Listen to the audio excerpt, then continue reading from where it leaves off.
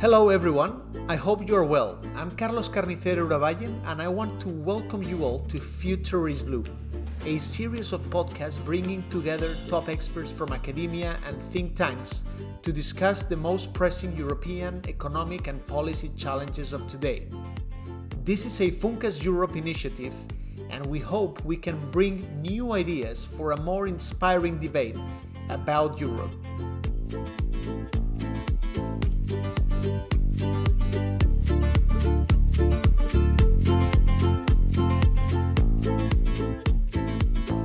So today we're covering a very interesting topic we're seeing all over the news, and this is about the elections in Germany and what the result means for Europe's economy and what to expect over the next months. So we're very lucky to have Peter Bofinger with us, who's chair for monetary policy and international economics at Würzburg University and a former member of the German Council of Economic Experts. Thank you for joining us, Peter. Yeah, thank you for inviting me. You're welcome. And also joining us from Madrid, let me welcome Raimon Torres, Funcas Europe Director. Hello, Raimon. Hello, Carlos. So, Peter, things are very open at this stage, and you know we are not sure about what kind of coalition is going to be formed in Germany. But I wanted to start this conversation by asking you, so no matter who's in the government, what are, in your view, the priorities, the top economic priorities for the next German government? Well, let me start, first of all, by saying that the result of the election is positive, as it has strengthened the center parties, and the parties on the far right and the far left have lost votes. And I think overall this is already a quite positive result in an area when so many country parties on the far right or on the far left have such a strong influence. What are the priorities for the German economy right now? Well, so far the German economy was able to deal with the pandemic relatively well. But now, after the pandemic is more or less over, the German economy is confronted with a huge transformation, and maybe this transformation is even more difficult for the German economy than for other economies, because the success story of the German economy in the last decades was its focus on industry, on manufacturing, and on cars, and in addition, of course, also focus on exports. And now, where we see this transformation, the decarbonization that is required, Germany has a problem, because if you have a focus on manufacturing, it's much more difficult to deal with this challenge than economies who have a very strong focus on services, on tourism, or on digital platforms. And here, I think it's a real challenge for Germany to make this transformation and to keep our strong global position on the world markets. Thank you, Peter. Raimon, obviously your perspective from Spain, from the south of Europe, what is your first reaction when you see the results of the German elections? Yes, well, first of all, I of course very much welcome the results of the elections, in the sense that it seems to me that there is possibility for the European prospect to be further strengthened. So, I mean, even though many commentators have said that it may not be so different in some circumstances, you know, the economic policies which a new government would undertake vis-à-vis what was done under Chancellor Merkel. I think that given the centrality of the you know, some of the themes, in particular the environmental theme, it seems to me that is a possibility for first of all reinforcing the strategic autonomy of Europe in terms of environmental policies, which I think it could be, along with digital economy, as Peter was saying, it's a kind of industrial policy, if you wish, as well. We need much more strategic autonomy in terms of energy. We see now the price of electricity in particular going up quite a lot, but more generally, more fundamentally, Europe needs to have a very successful energy model transition.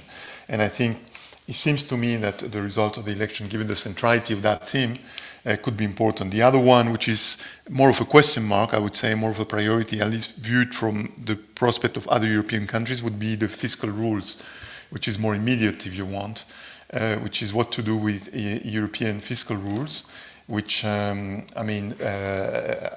understand, of course, the need to keep balances in mind, but of course, this has to be done along with the construction of a real fiscal policy in Europe. We have the beginnings of it with the NGEU, the Next Generation EU, but much more needs to be done to make it a real fiscal policy for Europe. So I would highlight those two elements. So, Peter, Raimon mentioned a couple of issues that are so crucial for Europe's economy right now. He mentioned the fiscal rules. He mentioned the Next Generation program and what maybe this will trigger a EU fiscal policy one day. Considering how complex are the coalition negotiations that will start anytime this week, what's the real weight of these European issues in that talks? Well, let me say, first of all, the good news is that we do not have the possibility of a conservative coalition of the Free Democrats and the Christian Democrats, because such a coalition would have been a problem for Europe. Under such a government, there would have been a very strong focus on the debt brake, on maintaining the stability and growth pact, on avoiding any forms of joint financing. And I think that's the good news, that this kind of coalition is not possible. In another way, one can say the good news is that the Greens will be a strong member of any coalition that is possible. We have this traffic light coalition, Social Democrats, Greens and Free Democrats. We have the Jamaica coalition as another possibility with the Conservatives, the Greens and the Free Democrats. But in both of these possible coalitions, the Greens will be a strong partner. And I think the Greens have been always very outspoken relative to the European project on revising, fundamentally reforming the fiscal rules in a way that investment will be included in the fiscal rules, so as to have a kind of golden rule within the Stability and Growth Pact. And I think they're also very positive as forms of joint financing are concerned, so as to repeat or to make the Next Generation EU mechanism as a kind of permanent institute. I think here the Greens are really crucial. And of course, in a coalition with the Social Democrats, there would be no problem on these topics, because as I see Olaf Scholz, he widely agrees with all these issues. In a coalition of the Greens with the Conservatives, that would be more difficult. And of course, the main problem is how will the Free Democrats decide, and they so far have been very Euro-critic, very reserved against any forms of giving up or making the debt brake more flexible. And so I think that will be really decisive, whether the Free Democrats will be somehow open to some kind of more flexible approach as far as debt rules are concerned. But I think somehow they have to change their view, because otherwise a coalition with the Greens will not be possible. But where the compromise will be, I think that's really the open question. Let me share something that I talked to a member of the Parliament, of the European Parliament, a few days before the elections, a social democrat following very closely the economic situation and very active in the political machinery. And he was saying to me, well, maybe it's great if Olaf Scholz is the next chancellor. I'm very glad. But if the FDP, if the Liberals, they are in charge of the economic portfolio, then the situation may be worse than having us as junior partners in charge of the Minister of Finance. Any thoughts on that, Raymond? Well, I think that, for not being a German, I have to respect whatever the outcome is. I very much admire the ability to reach compromise in Germany. I think this is something that we should hopefully follow in other European countries. And I think we will have to follow it in other European countries, because it's a reality that parliaments are much more fragmented than was the case in the past. So even in Germany now, what used to be the two main parties make roughly 50% of the vote. Or even less than 50% of the vote. So it's a big change, and the same in other European countries. So I very much admire. Now that said, I think that whatever the Jamaica traffic light or other combination of a majority, I think really for the fate of Europe, I think we will have to. I think it would be extremely important to reach a constructive agreement on the things that Peter was mentioning before, on the fiscal rules in particular, and on completing the kind of monetary union, because I think we should not underestimate the risk of asymmetries and of divergences in Europe. For the time being, we are under the shelter, if you wish, of the ECB. So those asymmetries or even divergences are a bit hidden behind the umbrella and the support of the ECB. But the ECB will at some point start to slow down the support that it has provided during the pandemic. And therefore, we will lose some of that engine, if you want, of cohesion in Europe. So we need very soon. So I'm a bit worried that if I just don't know whether if negotiations go for very long. I know that in 2017 it took months, in fact, to reach a coalition and agreement. I hope that this transition, plus the fact that, of course, whatever the outcome is, that is not done to the detriment of the European integration, because I think it's still fragile, the European construction.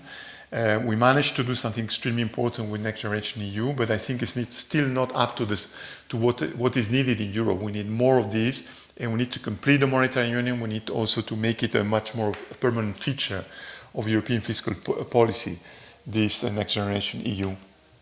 Maybe I can say something about the future finance minister, and I can imagine that people outside Germany are afraid that they might get a Schäuble 2.0. But if you take the arithmetics of the election result, in any coalition, any of the two possible coalitions, the Greens will be the second partner, and the FDP, the Democrats, Free Democrats, will be the third partner. So if the chancellor comes either from the Social Democrats or from the Christian Democrats, then the Greens will get the number 2 position, and I think that will definitively be the finance minister. So it's very unlikely that the finance minister will be from the Free Democrats. And I think that's maybe, and I think that whatever the outcome will be, I think that's relatively certain, and that would be a good news for Europe. So Mr. Lindner from the Free Democrats definitively, I assume, will not be the finance minister. Was even better. So in a conservative coalition, we would have had Mr. Merz as a finance minister, and that would have been a total disaster for Europe. But thank God this has been avoided. So, Peter, one question about, because Raymond mentioned the timing, and in 2017 it took some months to see a coalition coming to light. Is time an issue now, because things seem to be going well in Germany? So I wonder, can you afford to be with an acting government for a while? And because for Europe, as Raymond said, there are a number of issues that are quite urgent. What's your reaction to that? Well, definitively there are many challenges, many problems to deal with, but I'm not so sure whether it will go very fast with the new government, because due to the coalition logic, either the Greens or the Free Democrats, or also Social Democrats. So the parties will have to form the government, will have to make huge compromises. And I think these compromises can only be sold to the party members if you have shown that you have really had a strong and intensive struggle, and this is not something which you can do in 1 week or so. And therefore, I'm a little bit pessimistic, so that these compromises will be only possible if long and intensive discussion has been made among the partners. But hopefully I'm wrong. So compromises take time because you need to show to your supporters that you fought enough and you've achieved so much, and so theater plays a role everywhere, I think, in this kind of negotiations. Raimon, any final comments before we close? Yes, I in the meantime, I mean, yes, indeed. I mean, it takes time, compromise. Luckily, it will be solid. You know, it will be time consuming but solid, the coalition. But I in the meantime, one of the key issues, one of the key challenges, there are many, of course, but I would highlight one, which is the pickup in prices, which is happening in all over Europe, including Germany, of course. And this is leading to calls from certain instances to kind of go a bit faster in the normalization, so-called normalization of monetary policy. And that, of course, if done too abruptly, would be a real problem for many European countries, especially the most indebted ones. And it could lead to a round of austerity, you know, undesirable austerity. So I think it's very important that I mean, even in this transition period, there is, let's say, discussion also, not only within Germany, but also between European countries, but with the partner in Germany, which also is involved in this realization that we need graduality from the point of view of the reaction to these inflationary pressures. Our understanding is that in many instances they are transitory, but this has to be manipulated with great caution because, of course, the expectations have to be maintained. But at the same time, we need to avoid abrupt changes in monetary policy, which would, of course, undermine the recovery which is underway and is still fragile after all. But here I would see the main responsibility with the ECB. And so far I don't see any obvious signs that the tightening is required on the inflationary front. And I think even if, let's say, spring next year, the ECB would have to stop the asset purchases, and even if some small increase in short-term rates is required, I think still it's then the responsibility of the ECB to prevent an unwarranted increase of long-term rates. And I think that's something the ECB could do, should do. And so here I have, so my model is the yield curve control as it is practiced in Japan. And I think that's something the ECB should address and should have in mind once a tightening of monetary policy is required. Thank you both. Thank you, Peter Bofinger, Chair for Monetary Policy and International Economics at Würzburg University. Thank you so much for joining, and I hope we can invite you in the future once we know the outcome and we can follow up on this. It's so interesting. Thank you for joining. Yeah, thank you very much. It was a real pleasure, and maybe we can discuss then the outcome once it is there. Yes, that would be good, and also we can be more precise. You know, if we probably will have a lot more information about the programs that the new government will follow. So that will be a good opportunity. Thanks, Peter, for sharing this discussion. Thank you, Raimon.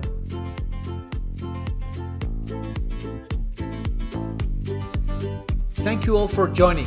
This was all for now. We will come back soon with more exciting speakers on Europe's economic and policy-related key debates. Future is Blue is a Funcas Europe initiative. I'm Carlos Carnicero Uraballen, and if you enjoyed this podcast, feel free to recommend it to others and share it on social media. Thank you all, and stay well.